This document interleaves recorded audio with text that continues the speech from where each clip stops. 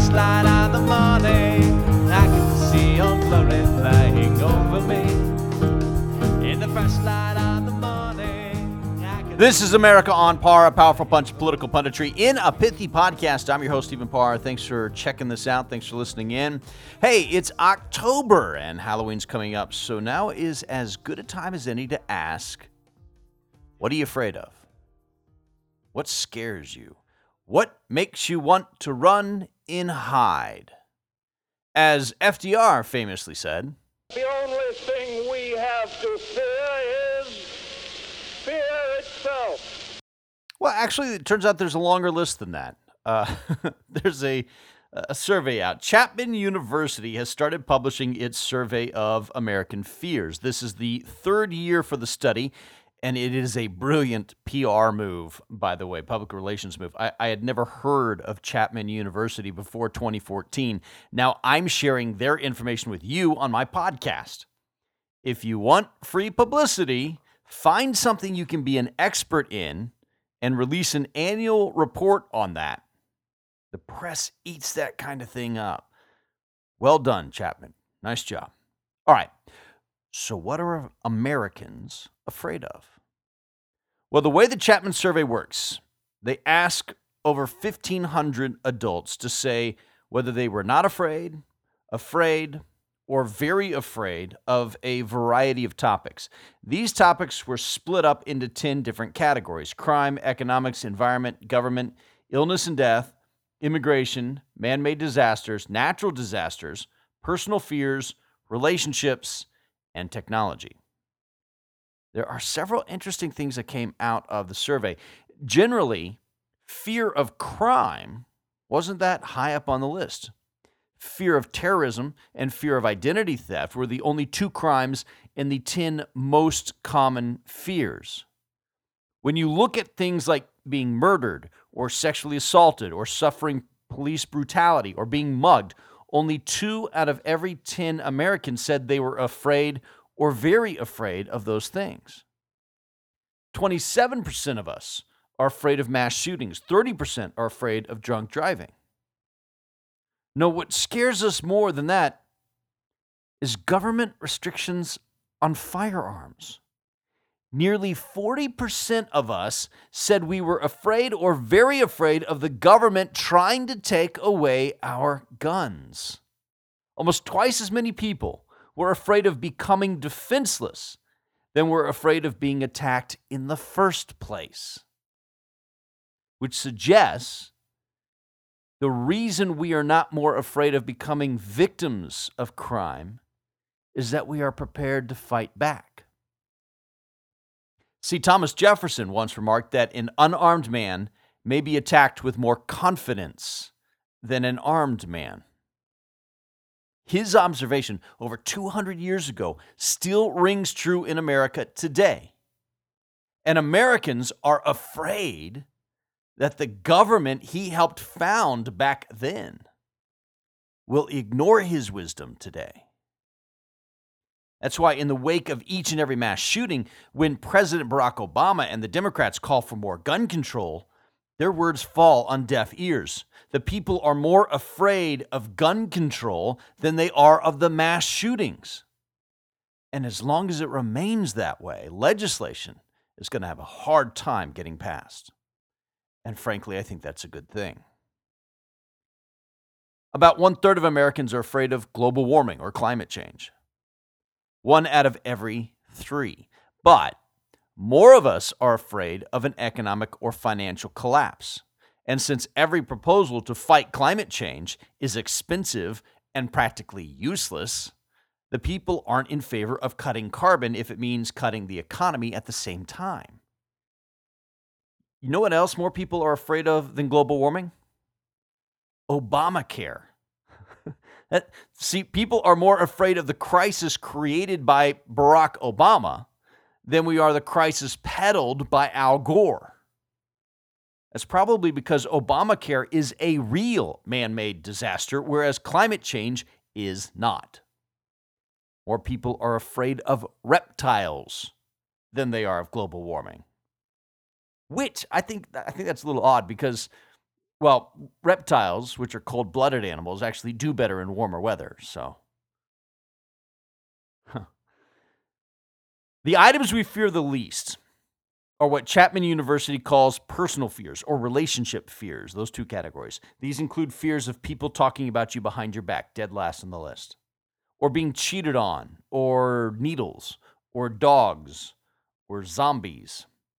All of these are frightening to about 1 in 10. But at the top of the list are 3 very telling fears. 40% of us fear not having enough money for the future. And since the average American hasn't had a significant pay raise since the 1990s, that fear seems pretty reasonable. It's also a fear that is caused in part by government.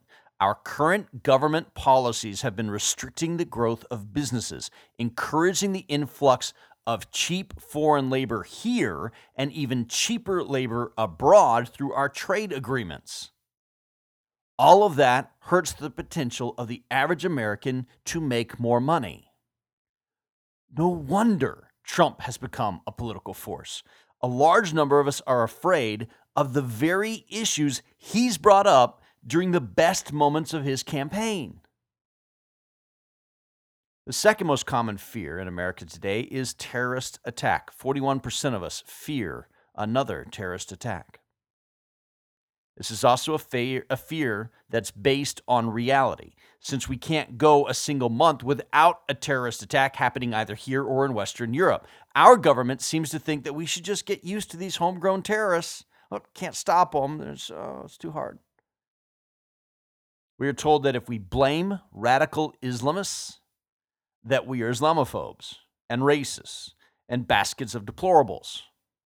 But what 41% of us realize is that we are not a basket of deplorables, but we are targets for jihadis.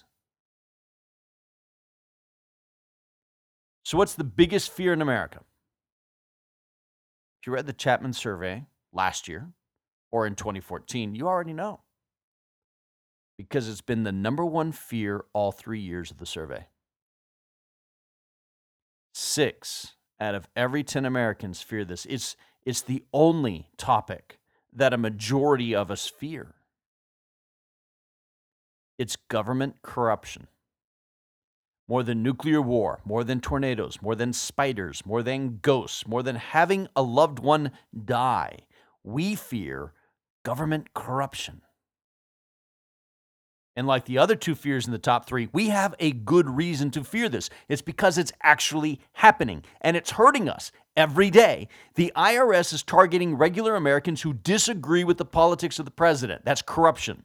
The FBI intentionally botched their investigation into Hillary Clinton because she was the Democrat Party's presidential nominee. That's corruption. The EPA ignores its own standards in an effort to regulate coal out of existence.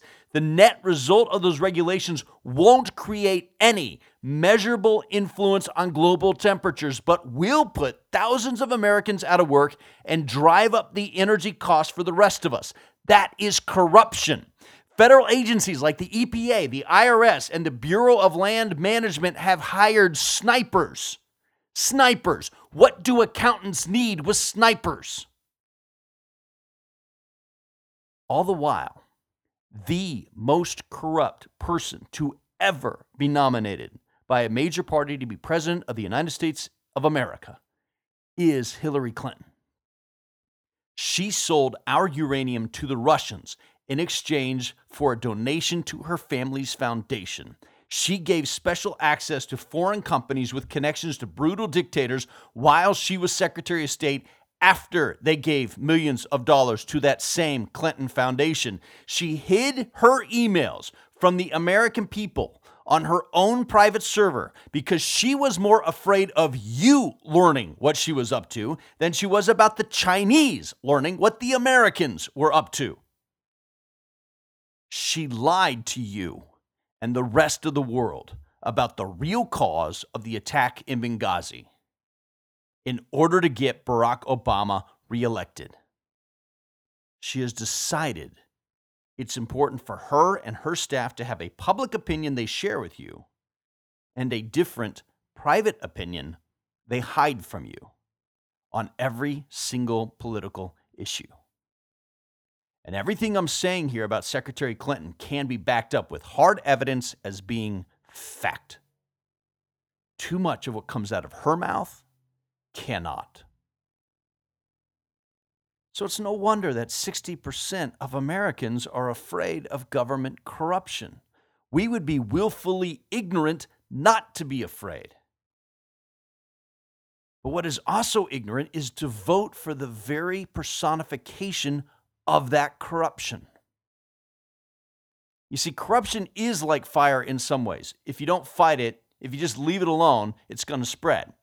But unlike fire, you can't fight corruption with corruption. That's why Hillary Clinton can't stop this fear. I don't think fear is a good thing. A healthy concern, a cautious respect, those things can save your life, but fear can cripple you into inaction. This is how Yoda put it. Fear leads to anger. Anger leads to hate. Hate leads to suffering.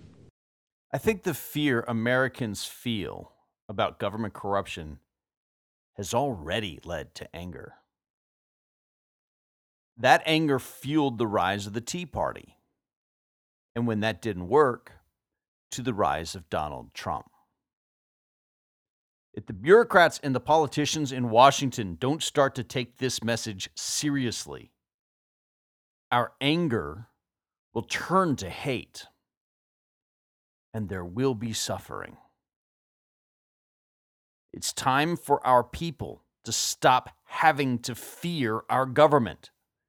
And it's time for our government to rediscover its healthy respect for the people.